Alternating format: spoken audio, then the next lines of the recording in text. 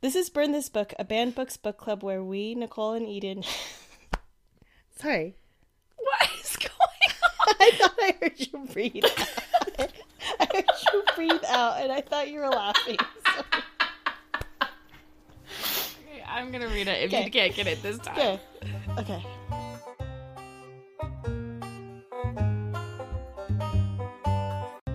This is Burn This Book, a banned books book club where we, Nicole and Eden, read a banned or challenged book twice a month and discuss its meaning, impact, and censorship to make it more accessible for all readers.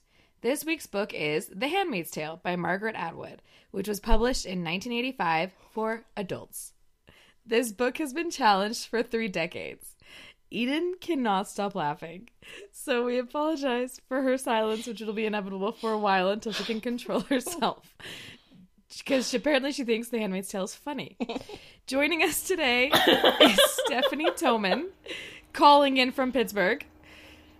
Stephanie, can you tell us a little bit about yourself and your connection to the book, and why you agreed to come on our little podcast?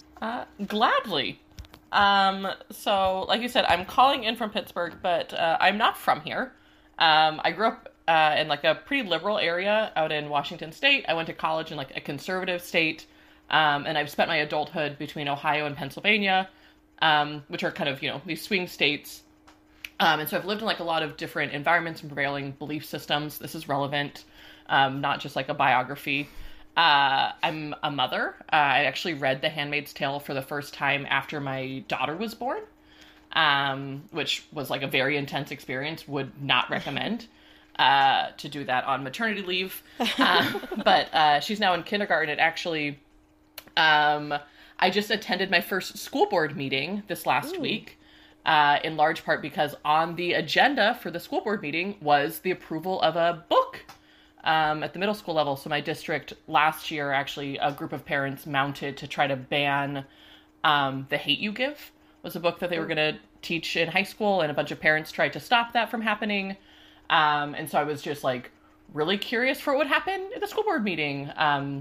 This book is like a graphic novel about life as a refugee. And so I'm like, this is a beautiful book. Kids should read it. What's going to happen?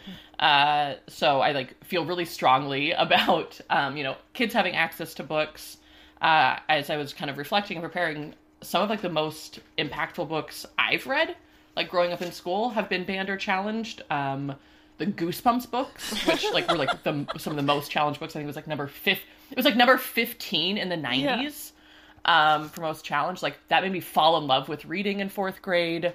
In high school, I took this like analytical and critical reading class, and when I was looking back at the banned books, a lot of the books I read in that class have actually been banned or challenged in other states, and so I have really like personally benefited from discussions and just like enjoying books like Shel Silverstein has been banned, and his poetry also made me love reading. So I don't know. This is like a lot about me and my history with books, more. but more Stephanie. That's so much of like why I love reading are these, tough stories that help you explore realities other than your own. And so I'm excited today to talk about The Handmaid's Tale. Excited always to talk about any book that people don't think kids should be reading. And, there are legit books out there that maybe shouldn't be in schools, which is maybe a hot take. I know when I was a teacher during silent reading, kids were reading, 50 Shades of Grey. I'm like, maybe not in my class. But I guess if they would have shown me, the literary merits of that book, I probably could have been swayed. But otherwise, I think there's just, so many helpful lessons to be drawn, from some of these books that are often controversial. So thank you for letting me join you today. I hope to be able to keep up with your insight and measure up to your previous guests. Yeah. The competition is on. Yeah. And then we will have a winner in the end of the season of which guest was the best guest. Yeah, obviously. You brought up a really good point that I think draws into The Handmaid's Tale before we get into the book summary is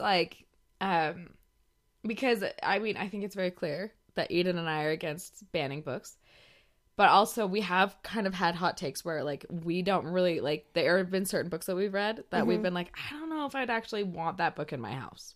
Yeah. Personally. Like, I don't think I'd really want my kid, like, digging into that book. And I think that that is completely reasonable.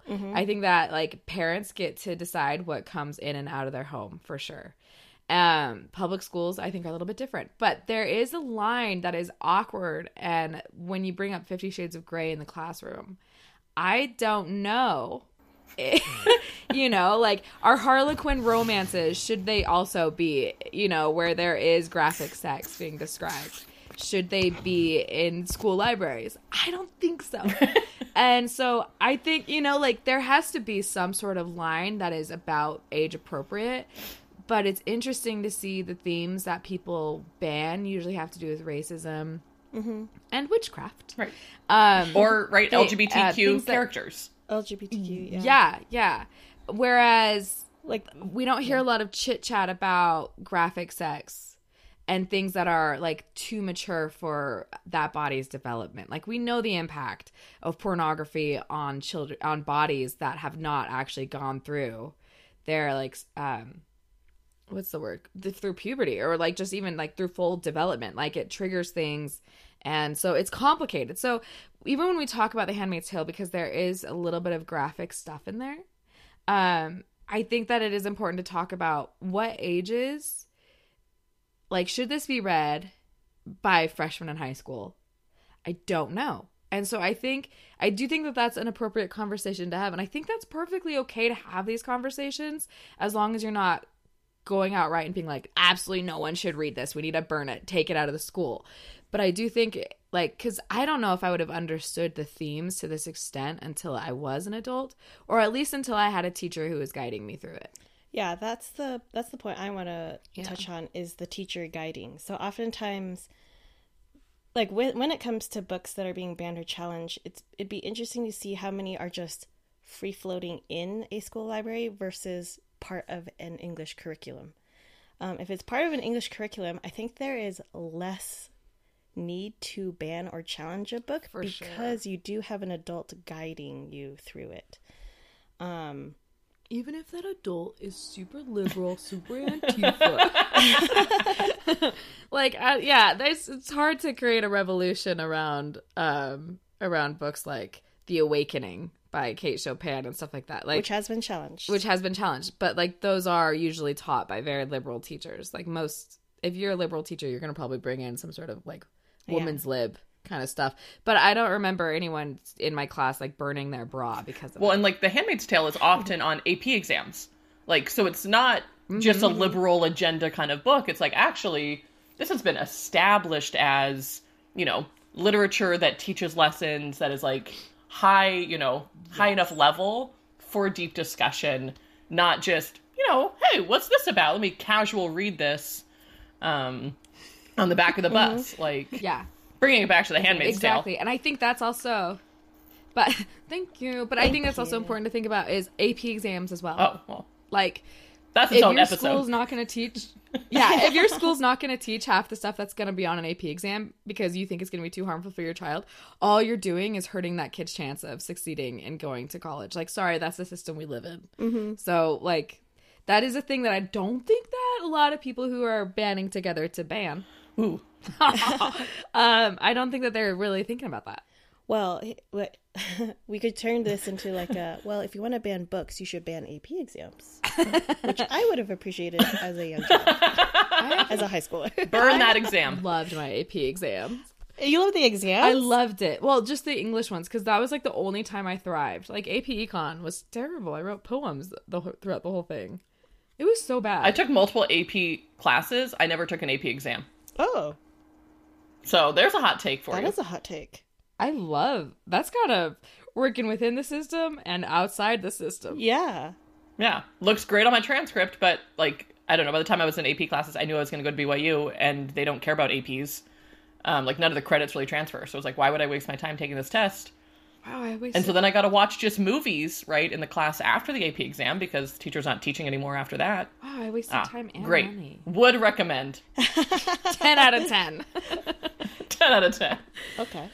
Okay, I guess we can get back to... Sorry, that was... But you brought up a good point, because I don't know what I would do if I was a teacher and a kid was reading 50 Shades of Grey in my classroom. Yeah. I guess you're just like, okay. At least you're reading. No. Yeah. Okay. Okay, so let's move on to the summary. So we'll do a quick recap. Who wants to take that on?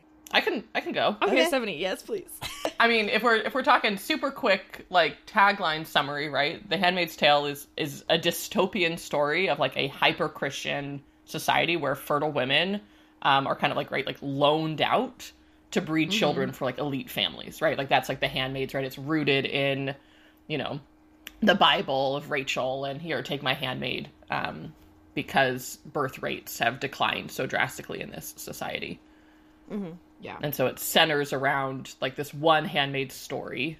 And you get, right, bits and pieces throughout of kind of how this society came to be, how it's, existing, and the different facets of that society. An important thing also to note is that the society, the trigger for all of this stuff was a big war that we don't really understand as readers. There's like a coup that was formed on the government, and then everything kind of fell apart. And that's when they realized, like, decline in births really matters. And we just, like, do not understand what's happening outside of this community. We don't even know how big the community is. Mm-mm. The dystopian world that she created is it's set in America for sure. But, like, the community, we don't know if it's, like, a part of... Like, I kept going back to... What's the Mockingjay? Oh, shoot. More time. Oh, Hunger Games? Hunger Games, yeah. They, I kept thinking about that. Is, like, are there going to be, like, districts, like, in that? You know how that was set in that? And I don't have any understanding. So, all I know is that this world is future tense from where we are, basically. A war has happened and is still happening. And like you said, it's a hyper-Christian society that justifies going back to these, like, old biblical ideals about bringing in other partners as bodies to basically, like, become walking wombs so that we can keep building our population. Mm-hmm. And there's a lot of infertility in this community, apparently, as well. And yeah, I think Margaret makes a point of it being an environmental cause for the infertility. So it is an environmentalist book as well from that perspective. And going off of what Nicole said, there is a point where there are tourists who have come in and to check out the handmaids. And the way she describes the tourists, it just sounds like modern day people. Mm-hmm. So weird. Yeah. Part of me is like, oh, this is only taking place in Massachusetts. The other part of me is like, wait, is it bigger than Massachusetts? It was just hard to tell the extent, the reach of this new government within America. It was very, yeah. And the tourists came from, like, at one point in the book. Oh, sorry. No, go ahead. Just to add on that. And I think that points to, well, this particular handmaids of Fred, because the handmaids are named after their current commander. So her current commander's name is Fred. Dumb name for such a person in power. Yeah. But because the first thing this government did was remove tons of women's rights, and one of them is right to access to information. And so I think we have a little glimpse into what that is like by not knowing how far-reaching this government is, because of, like, how interesting, how very little Alfred knows. Mm-hmm. And therefore we know very little. Mm-hmm. Yeah. So it's a really, and Margaret Atwood made a point to say, in the documentary that's on HBO Max about Margaret Atwood, that none of the events in the book were made up. She took them from different political things that were happening throughout the world. And do you have that in your notes as well, Stephanie? Oh, I have a quote from Margaret Atwood. Yes. Do you want to throw that in there?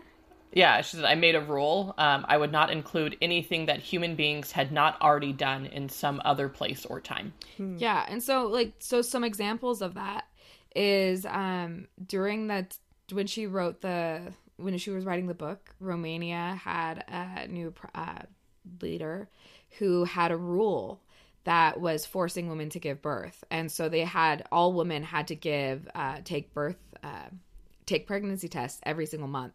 And they had to give a reason of why they were not pregnant. And it was like this whole thing. And it became to the point where like these women were just walking wombs in Romania for that time. So that wasn't made up at all. The idea of like all women's credit cards, because we're no longer working with like physical cash, our money just being cut off at the source, because Margaret was like, the only way to really suppress women is to take them out of the workforce and bring them back into the home. And the only way you can do that is cut them off from all their earnings, all their independence. And so you would just do that with credit cards. And so she explained like that in different countries at different points, all of these things were happening. And she also lived in East Germany for a while in West Germany for a while, and watched East Germany and the contrast between those two places before the Berlin Wall fell.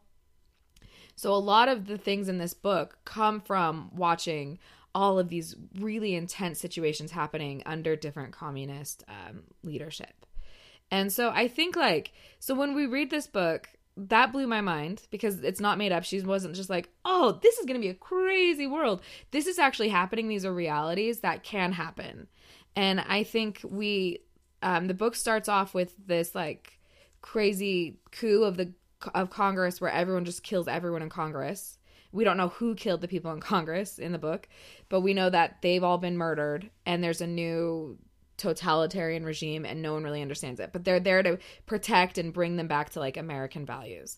And it was interesting reading this post January 6th because like we saw an effort to do that, and we still don't quite know exactly who was the perfect puppet master of that experience. But like it's creepy how like the Margaret Atwood stuff is not unrealistic.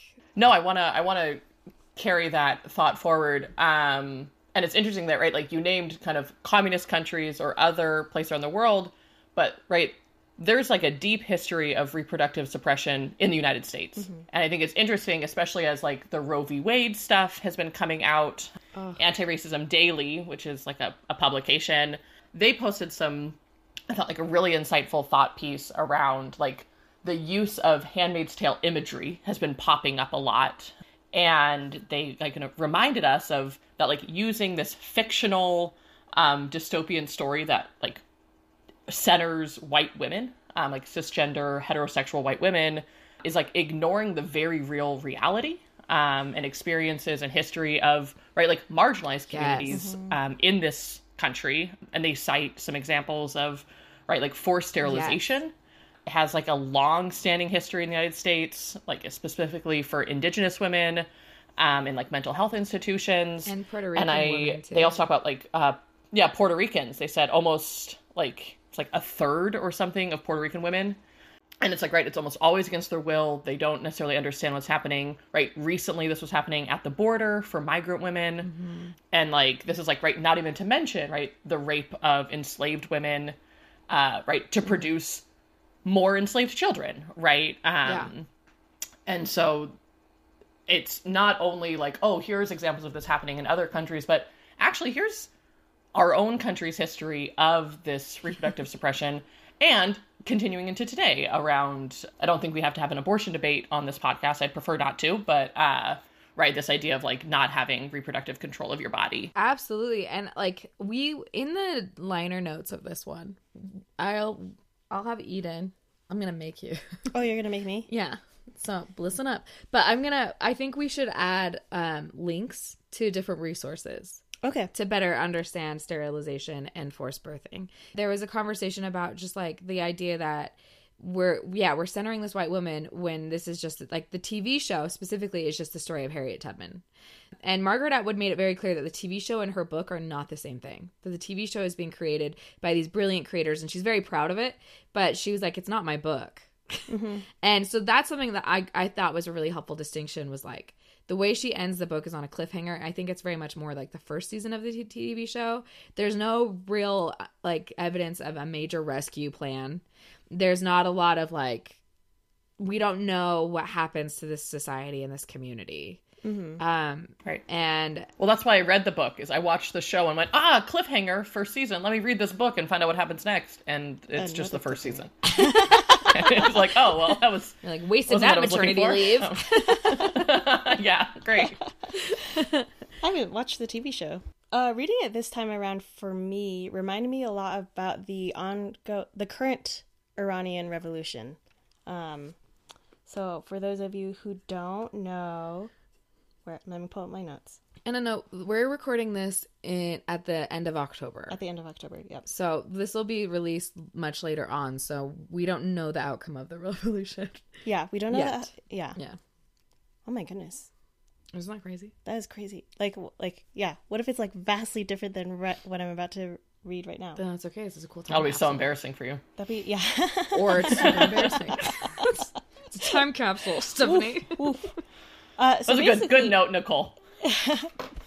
22-year-old Mahsa Amini was in her brother's car during a visit to see some family members in the capital, and she was arrested by morality police, who then beat her in their van, and then she died a few days after.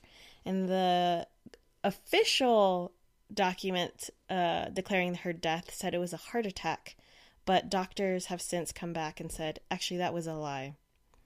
It was from blows to the head and from blood loss and stuff like that. And so since then, women all over Iran have been cutting off their hair in protest. Some of them more anonymously than others, so they'll have their faces facing away from cameras. But they're all doing it in the name of Mahsa Amini and for the bringing to light the oppression that women have been facing under the Islamic rule, essentially. I kind of want to use this also as a segue into how Handmaid's Tale is kind of Christian. And I say kind of because there are many moments where they're quote unquote quoting scripture. That was a weird phrase. They're quote unquote quoting scripture. And you're reading it and growing up Christian, I'm like, that sounds not right. That sounds like something actually from the Marxist, the handbook, Karl Marx's books. Specifically, for each according to her ability, to each according to his needs. Like, isn't that a Marxist phrase? To each according to her? I don't know, but you're probably right. I can look it up though. We can verify things. Should we verify? We can verify. We'll verify that. Yeah. But obviously the pronouns in there are not. Those are certainly not scripture. Those are certainly not scripture. Don't need to fact check that. Yeah. I think that what was very disturbing about that book is we're seeing, like in America specifically, and I think we've seen it since Reagan, probably since way before, but I wasn't alive. I wasn't even alive during Reagan. But it's close to my lived experience, I guess. Yeah. I'm living the outcomes. It's trickled down, if you will. Yeah. I will. You will. But how religion has been weaponized, and that's what's so stressful is like these stories, which are very complex. I mean, we're reading like the Hebrew Bible, and you're reading parts that are like should be read in context from a perspective that I don't have as a white American Christian. And like we're reading things out of context and then applying them to things. And I think like the sadness I feel when I hear our politicians weaponizing religion against my own body and against my opportunities to live a full life that I know that divinely is my inheritance to be able to choose to do that. It's incredibly disturbing to just see that manipulated and twisted. And I'm sure like our Muslim friends and family also feels that way when they think about Iran and how like their belief system is so empowering. When you believe in a God, that makes you know that the world is so much bigger and you are so much more capable with that God to know that they're using that belief system to make sure that your world is very, very small. Yeah. Is very disturbing. And this book was that over and over again, manipulating and twisting pieces of the Bible for the needs of this very specific small community. That also, it's just, yeah. And you see everyone is oppressed in it. Like, no one is not. Like, even the men are oppressed in this system. Mm-hmm. It's not just the handmaid. Like, they're clearly the ones that are just being, like, assaulted day in and day out. But every single person, their world is so tiny because of how this theology has become part of their entire identities and their entire lives. Mm-hmm. And I brought up that, like, Handmaid's Tale is kind of Christian because of exactly that point, and how the Islamic State is kind of Islamic. Because, I see what you're saying. Yeah. Kind of. It's Christian-ish. Christian-ish. Because, like, Margaret Atwood made a point of this in an interview where she talked about how the book is not a question of religion making people behave badly. It's a question of human beings getting power and then wanting more of it.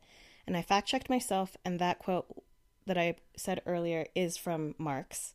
So it's not even a biblical thing, because she says it's from the Bible, or so they say. That's how she kind of phrases it. Continuing on with that interview from Margaret Atwood, she talked about how people wanting power are wanting to eliminate competition because they're not interested in belief or in faith. They're interested in compliance and then using religion as a way to get that compliance. Because then anyone who doesn't agree with you is a heretic. And, like, that makes me think of, so there are billboards in Utah that says, "Make Utah conservative again." And part of me... It's what is it now? You'd be so surprised. Yes. You'd be, like, freaking out right now. It's crazy. And it makes me... And, like, listening to people on either side bash the other side as viciously as they do, it makes me, like... There's a balance to everything. And if we remove one side of the scales, then we're at risk of becoming a totalitarian, authoritarian state. And so we do need, so, like, I sometimes think about, like, oh, maybe I should buy some billboard space out of my own funds and just, like, hey, without us, you'd be a fascist state, you know? And then you can list the 20 Democrats. So you're welcome. This is what I mean by us. Exactly. Yeah. By the way, we have a podcast. And, like, we do need that balance in order to not have corruption. Yeah. Because in order, like, that is what the horror of a one-party state or a one-religion state or a one-something state is that they have all the say in everything, and they get to get rid of whoever disagrees. And they get to manipulate it. And they get to manipulate it. And they get to put morality police in, and they get to go unchecked, which hopefully the Gen Z Iranians are able to, just sending a lot of whatever I can from here to help them. Yeah. But let's talk about what other themes in this book have we found that are important that would benefit a classroom or a family to talk about in their home. Okay. I've got one. Before I add that, I want to say real quick, Eden, so much of what you were saying made me think of this book is so often compared to like 1984. Right? It's like, oh, it's the female 1984, which is, I think, a little insulting as a moniker, but right, this idea of, you know, taking control and having all that power, those notes pop for me. Wait, real quick. I'm going to pause you real quick. Margaret Atwood actually wrote this as a female perspective. I think those female perspective so it's great. I think saying, oh, it's a women's 1984 feels like it's, you know. Oh, yeah, no, that's messed up. Anyway, that's not the point. So one of the themes that popped for me in this second time reading it in preparation for this conversation is there was a part in there where it talked about like fertile women as natural resources. Like, you guys are natural resources, and like, you know, children are necessary for the survival of society. And so like this handmaid model is like for the common good, right? Like that's part of like how they justify it. It's like this twisted application of kind of utilitarianism. And there's a quote in there that even says, like, well, better never means better for everyone. It always means worse for some. Which I think has those, like, utilitarian notes of, like, well, greatest good for the most amount of people. And so a theme, this, like, natural resource thing popped for me. And, like, obviously this is an extreme example of finding, you know, moral justification for using someone or something to your advantage. But it has, like, clear application to environmental devastation for me. And Eden, I know at the top you mentioned, right, like, this is an environmentalist book, right? Because it talked about, like, that's what led to infertility. So I doubt this was unintentional. But I think especially as it relates to, like, the actions of wealthier countries taking actions that have, like, the most devastating impacts on developing nations around the world, right? Like, all of these extreme climate disasters we're seeing are a clear result of developed nations, like, using and abusing what they see as, like, natural resources that they have free claim to. So I don't know, that was, like, a theme that popped for me that I found interesting. Yeah.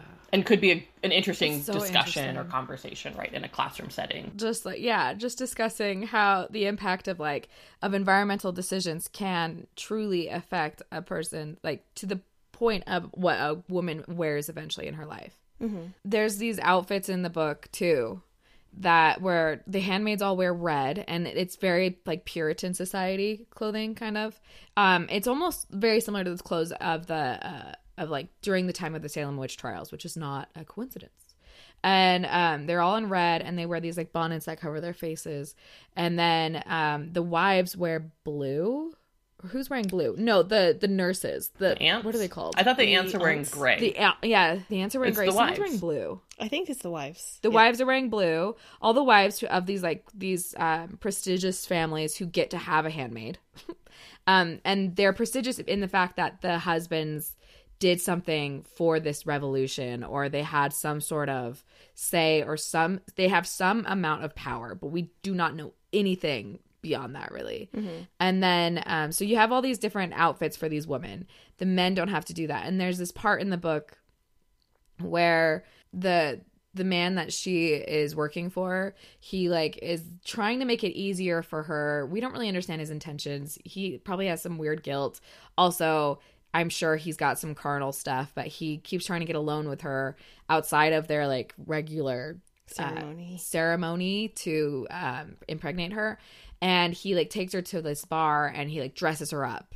And it's, like, this illegal bar. He dresses her up, and that's where, like, he can finally be free and happy, and he's, like, living his life, you know, like, little Las Vegas 2.0. You see his depression there too, but you see how this entire structure, like, the ways of the old world haven't changed internally, like, secretly, they're still there. But the way that we interact on the day-to-day in public has completely transformed.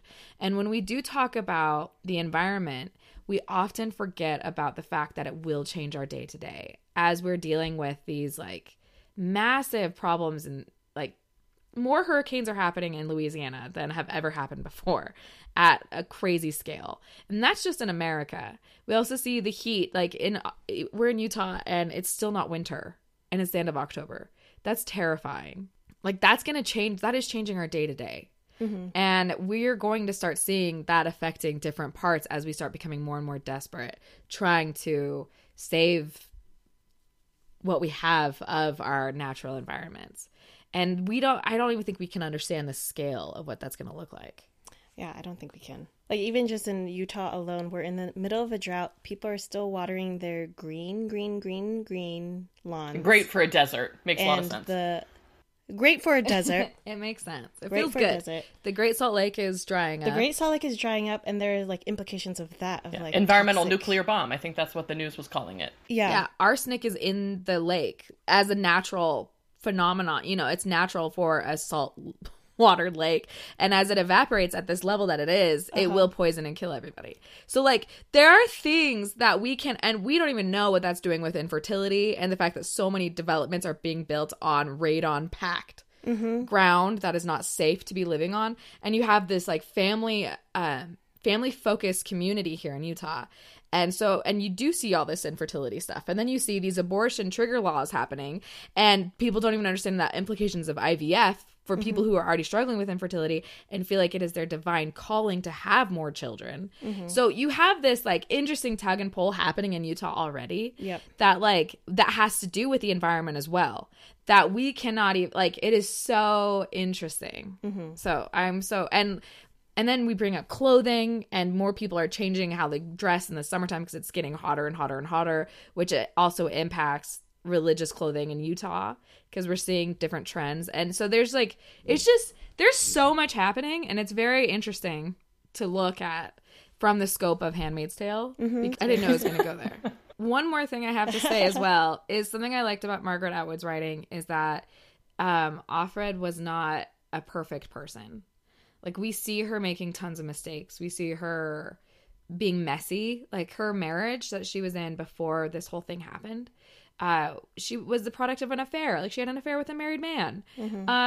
Like, she's not this, like, holier-than-thou being. She's not our Joan of Arc that we see being sacrificed. And then when the end, it kind of ends with her maybe being rescued, maybe not. We don't know what that outcome is, but we know that she kept a diary of some sort or recordings of some sort, and that's how we have this document. It's like an anthropological discovery by future societies.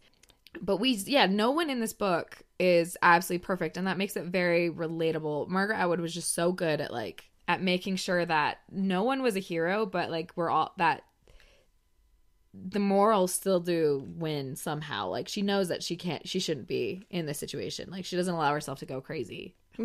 Whereas other handmaids do kind of lean into it in an effort to have survival. And Offred like does it sometimes, and then sometimes doesn't. Like, you see her waffling, trying to figure out what's right and what's not. And I think, like, what a great conversation to talk about with people, with students. Yeah, it's really interesting. She's kind of a passive character throughout. Yeah. Like, you hear about other handmaids acting out and then being sent to detention camps and stuff like that. The colonies. But she kind of just... The colonies, thank you. Even her own mother was sent to a colony. To the colonies.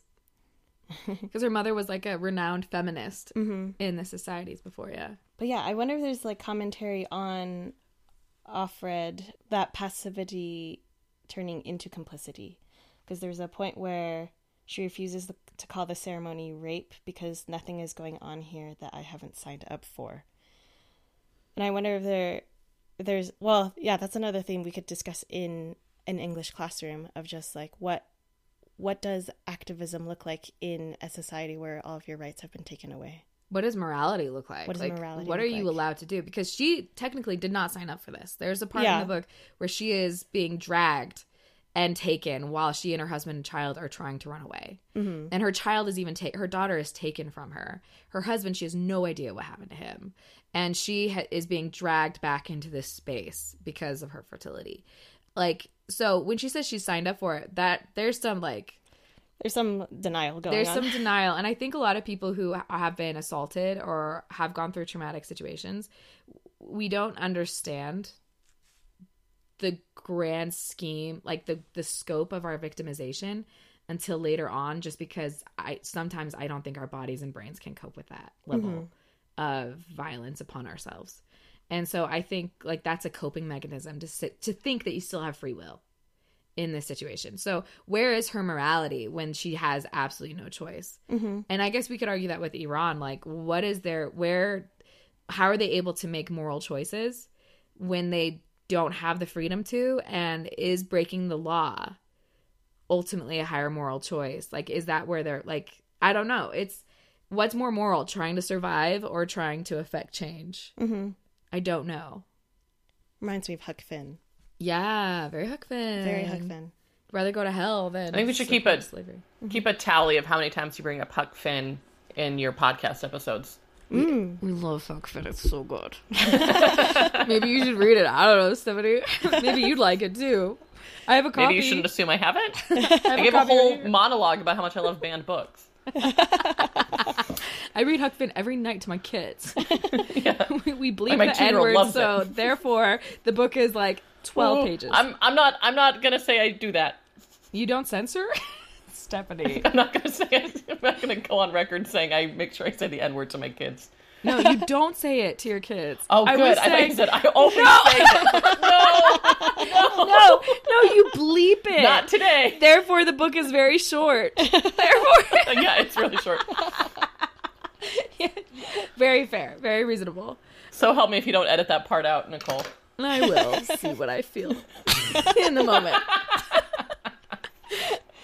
Do you have other thoughts about themes? Because I have a question for both of you. Mm-hmm. As mothers, and you read this while you're on maternity leave, and Eden, I think just a light maternity read. For sure. And reading. You started it or something? What was... Did you ever start it right after, while you were pregnant with Mabel? Or there was... Or what was the... Was there a different book that you started that while you were pregnant that had to do with abortions? I'm trying to remember. I don't remember either, but... Eden, you did The School for Good Mothers, right? After that was Mabel's the one born. I stopped reading. Yes. Okay. I had to stop reading that one, too. Could totally handle The Handmaid's Tale. Couldn't do School for Good Mothers. Yeah. Oh, gosh. So that's saying something. Yeah. We'll get into that. So what was the impact on you with this? Because, like, this was... Because you said Abby is in kindergarten now. So this was 5 years ago. Yeah. 5-ish years ago. And so before Roe v. Wade, before doctors were being criminalized for practicing abortion, which also happens in the book, before January 6th, before all that stuff. So when we peel away all the political alignment, what can you, just share your feelings of... I mean, I wouldn't say before all that stuff because it's 20... let's see, I was pregnant in 2016. Okay. Yeah. Like election day. So I'm reading this in like a Trump's America, right? Like, so I wouldn't say it's like after all that stuff because I think that felt really relevant even when it talked about like some of they were protesting and then they were gunning people down that were trying to protest or different things in the book. Eden, do you want to take this one first though? Yeah. I don't know that I have. I'm about to look up when I first read this. I only ask because you said that you read it while... Because you only asked because I brought it up. Yeah, and so you should have a better... You should have had a better answer. Well, because I can't imagine, because as a woman who... My uterus is looking good. It's in great shape. But... Fresh. But my body, because of my rheumatoid arthritis, I cannot physically carry a child. Because I'd have to get off all my medication. It'd be a whole thing. And, like, there's a small chance that, like, we could find a medication that works for me. But having this disease for the last 16 years, kind of been through it all, it's a very complicated, highly monitored situation. Like, there can be no accidental pregnancies in this situation. And, like, abortion is a word that was thrown around a lot for me ever since I was 14. Because ethically, with the medication I'm on, if I did accidentally get pregnant, that's something that I would have to like really think about and ethically I'd have to do. If I was able to plan it out because of the impact of the medications on the fetus. Exactly. And if I had to plan, I would have to plan it out really intensely. When I was reading this book, I looked at the society and I thought they don't care at all about my rheumatoid arthritis. And I look at the society I'm in today, and they don't care at all about my rheumatoid arthritis. They don't care about my medications. In fact, pharmacies don't want to give me my methotrexate because it is so harmful. And because I am of birth-giving age. So I have to get methotrexate filled in Colorado because certain pharmacists are nervous about being criminalized for aiding and abetting an abortion, even though there's no chance in all hell that I could be pregnant right now. So, like, there is, like... So there's this factor of no trust for me. No one trusts me in the system. And also, they don't care about the physical implications because I won't die if I have to carry a baby, but I will be crippled if I go without my medication. So like, but that's not as important as this baby's life. And so, not that we want to get into like this whole thing about abortion, but it's just that idea that I recognize that I do not matter anymore in this system, and that my very nuanced specific issues do not matter on paper. It's whether am I fertile or am I not? Can I have a baby? If I can, then I shouldn't be doing these things. And they're not looking at the big picture. And so that's such a terrifying wake-up call for me And so I can't even, like, I don't have those mixed feelings. I'm just angry. So I'd be curious, yeah, about where you guys are as mothers who might have complicated body stuff. I don't know. But just as mothers who have gone through the process, the beautiful process of giving birth and having this beautiful baby in your life, but also seeing the society forcing other women to do that. I don't know. Yeah. Yeah. It's, while you're talking, so my daughter, Abby, who's 5, I had her when I was living in Cleveland, and Cleveland's, like, maternal mortality rate is like on par with, like, developing nations, especially for Black women. It's a staggering statistic. It's like in every single OB office for my whole pregnancy. And so I think, like, that's something I think about is, like, you know, having a baby, being pregnant, it's not like a no risk thing. And, you know, I was really fortunate, in my first pregnancy to have a pretty, you know, standard routine pregnancy and birth. With my son Jackson, though, who's 2, I had like multiple complications. Both, I had gestational diabetes, right? I had to take, like, insulin to control that. And then I developed, like, hypertension. So, like, on the cusp of, like, preeclampsia, which is a really scary one, and was, induced. And so, like, as someone who has had high risk pregnancy, as someone who, like, is still, like, dealing with the effects of, you know, my blood pressure, you know, 2 years after he was born, like, doctors have consulted, like, if you want to have another baby, like, you would need to meet with a cardiologist. Like, you would need to, like, have these conversations. And so,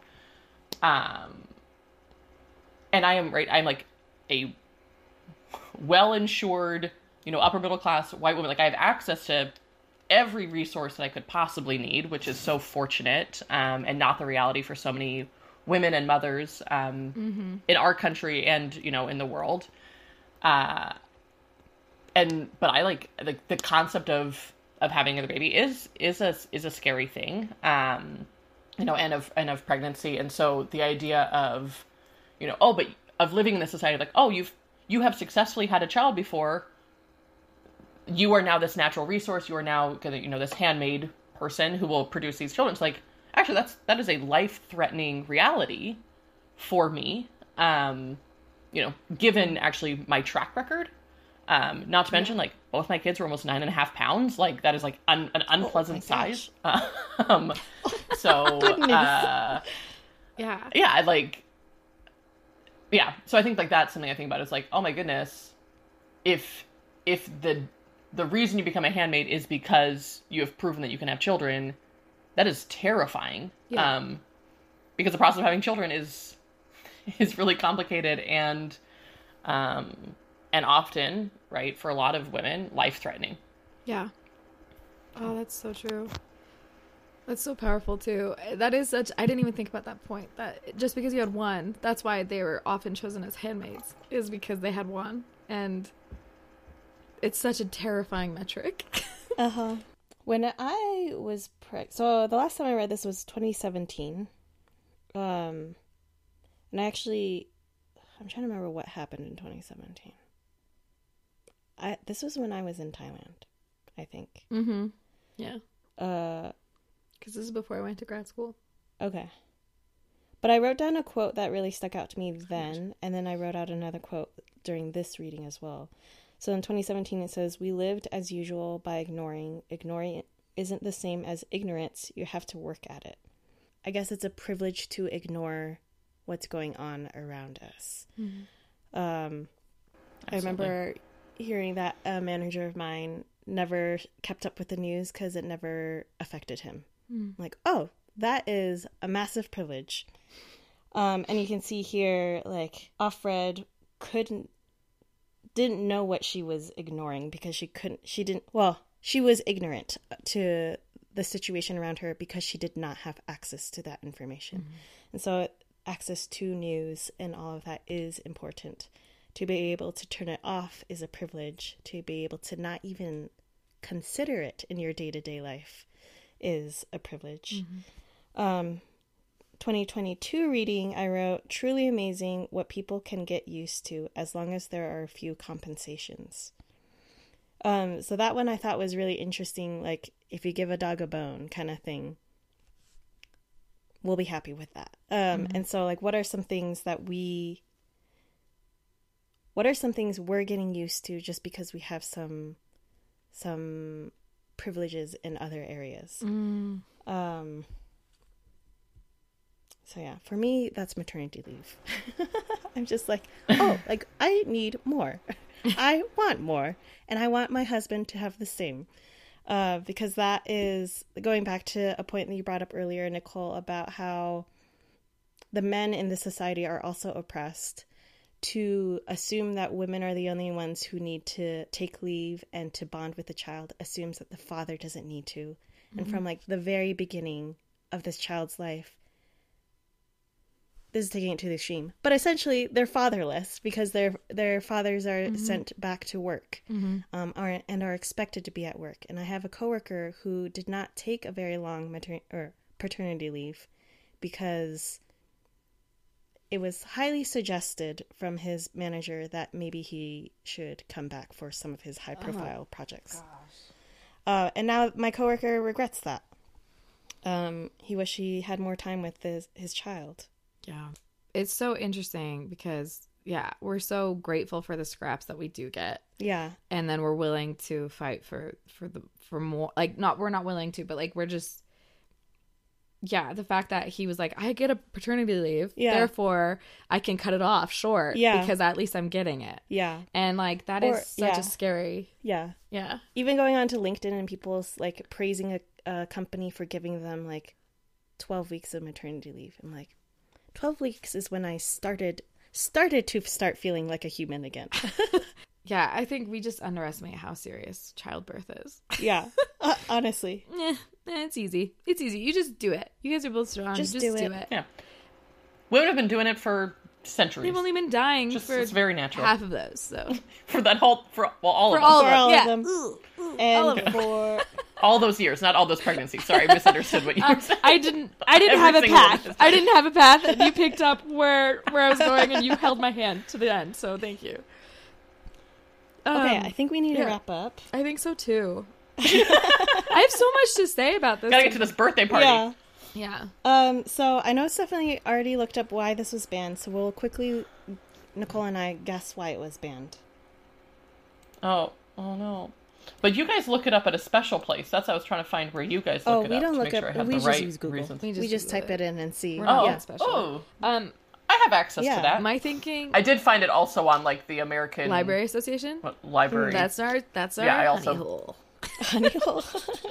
Oh, nice. Ooh, that's the tagline for the episode. Ooh, the Handmaid's Tale. That's our honey hole. Love it. Okay, my guess of why it was banned is it talks about sex and also it's feminist. I don't know. Yeah, I think the sex and I wonder if there's like an anti-Christian. People read it as anti-Christian. What is it, Stephanie? The drum roll. It was a drum roll. It was very good. So some of the things that have been brought up: profanity, sexually explicit, religious viewpoint. That's from ALA. The Google lists profanity, overly sexual tones, being anti-Christian, featuring LGBTQ protagonists, and being overall morally corrupt. I know we didn't mention on the episode, but Offred's like best friend Moira from before. Oh yeah, I forgot about Moira. Is well, you should re-examine your biases for why you would forget about her.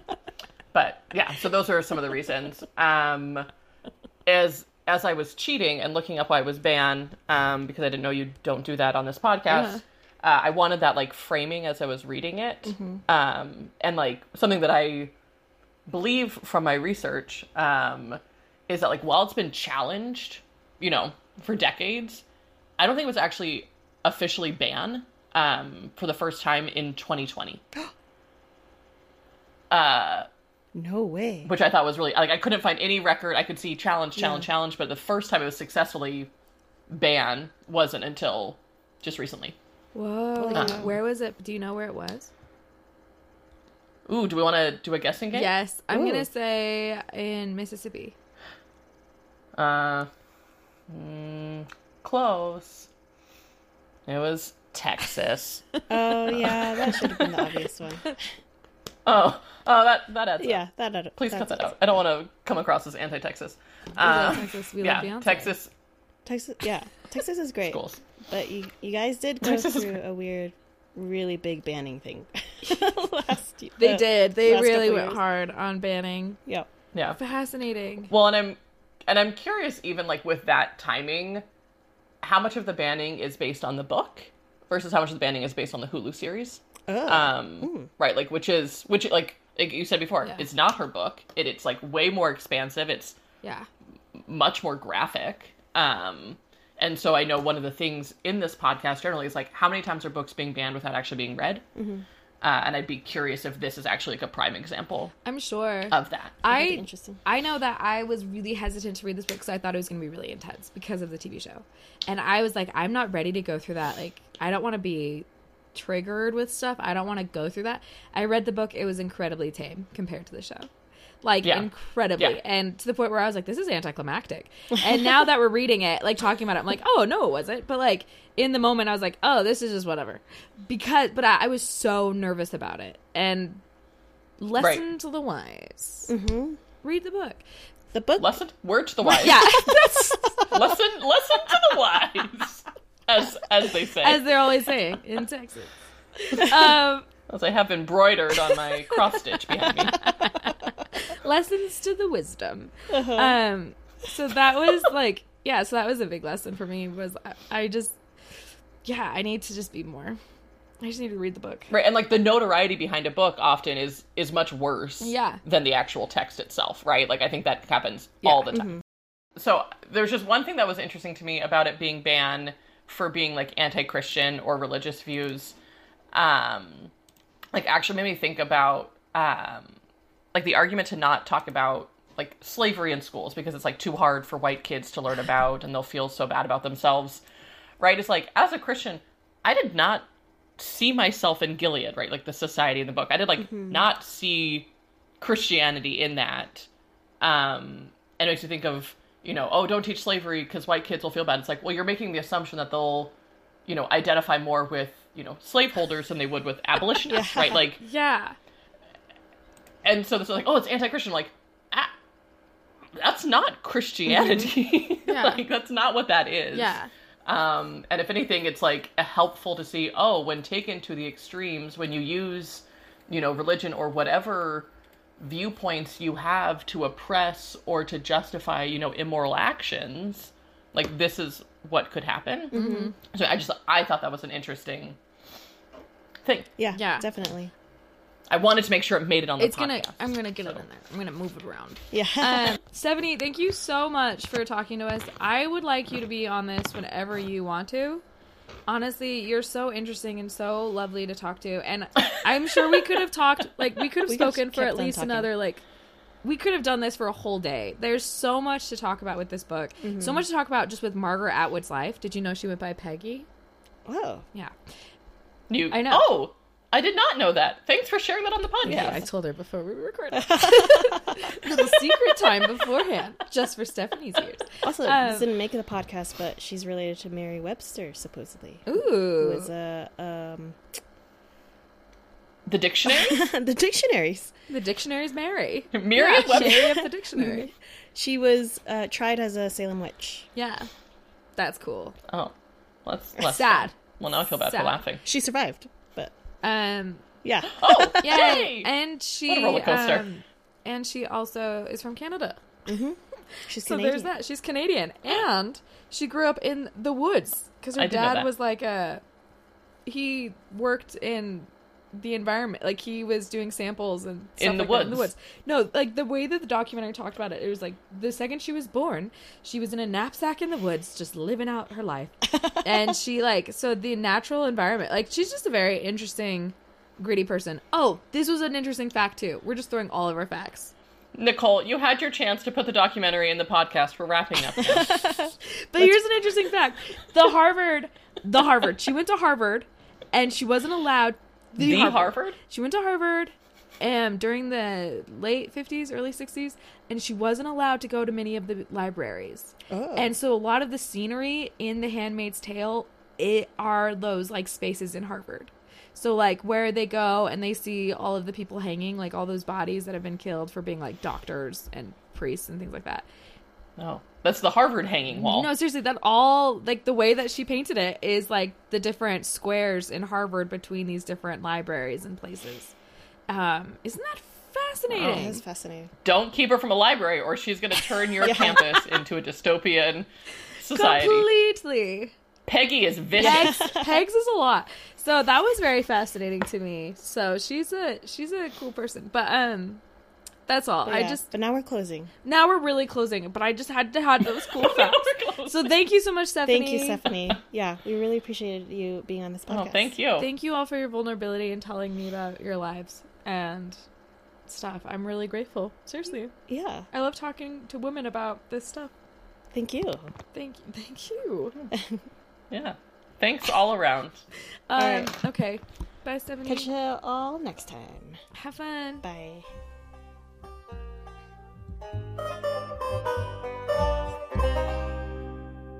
Burn This Book is produced by us, Nicola Corin and Eden Wen. Music written by me, Nicole O'Corin, and produced and performed by my dad, Frank.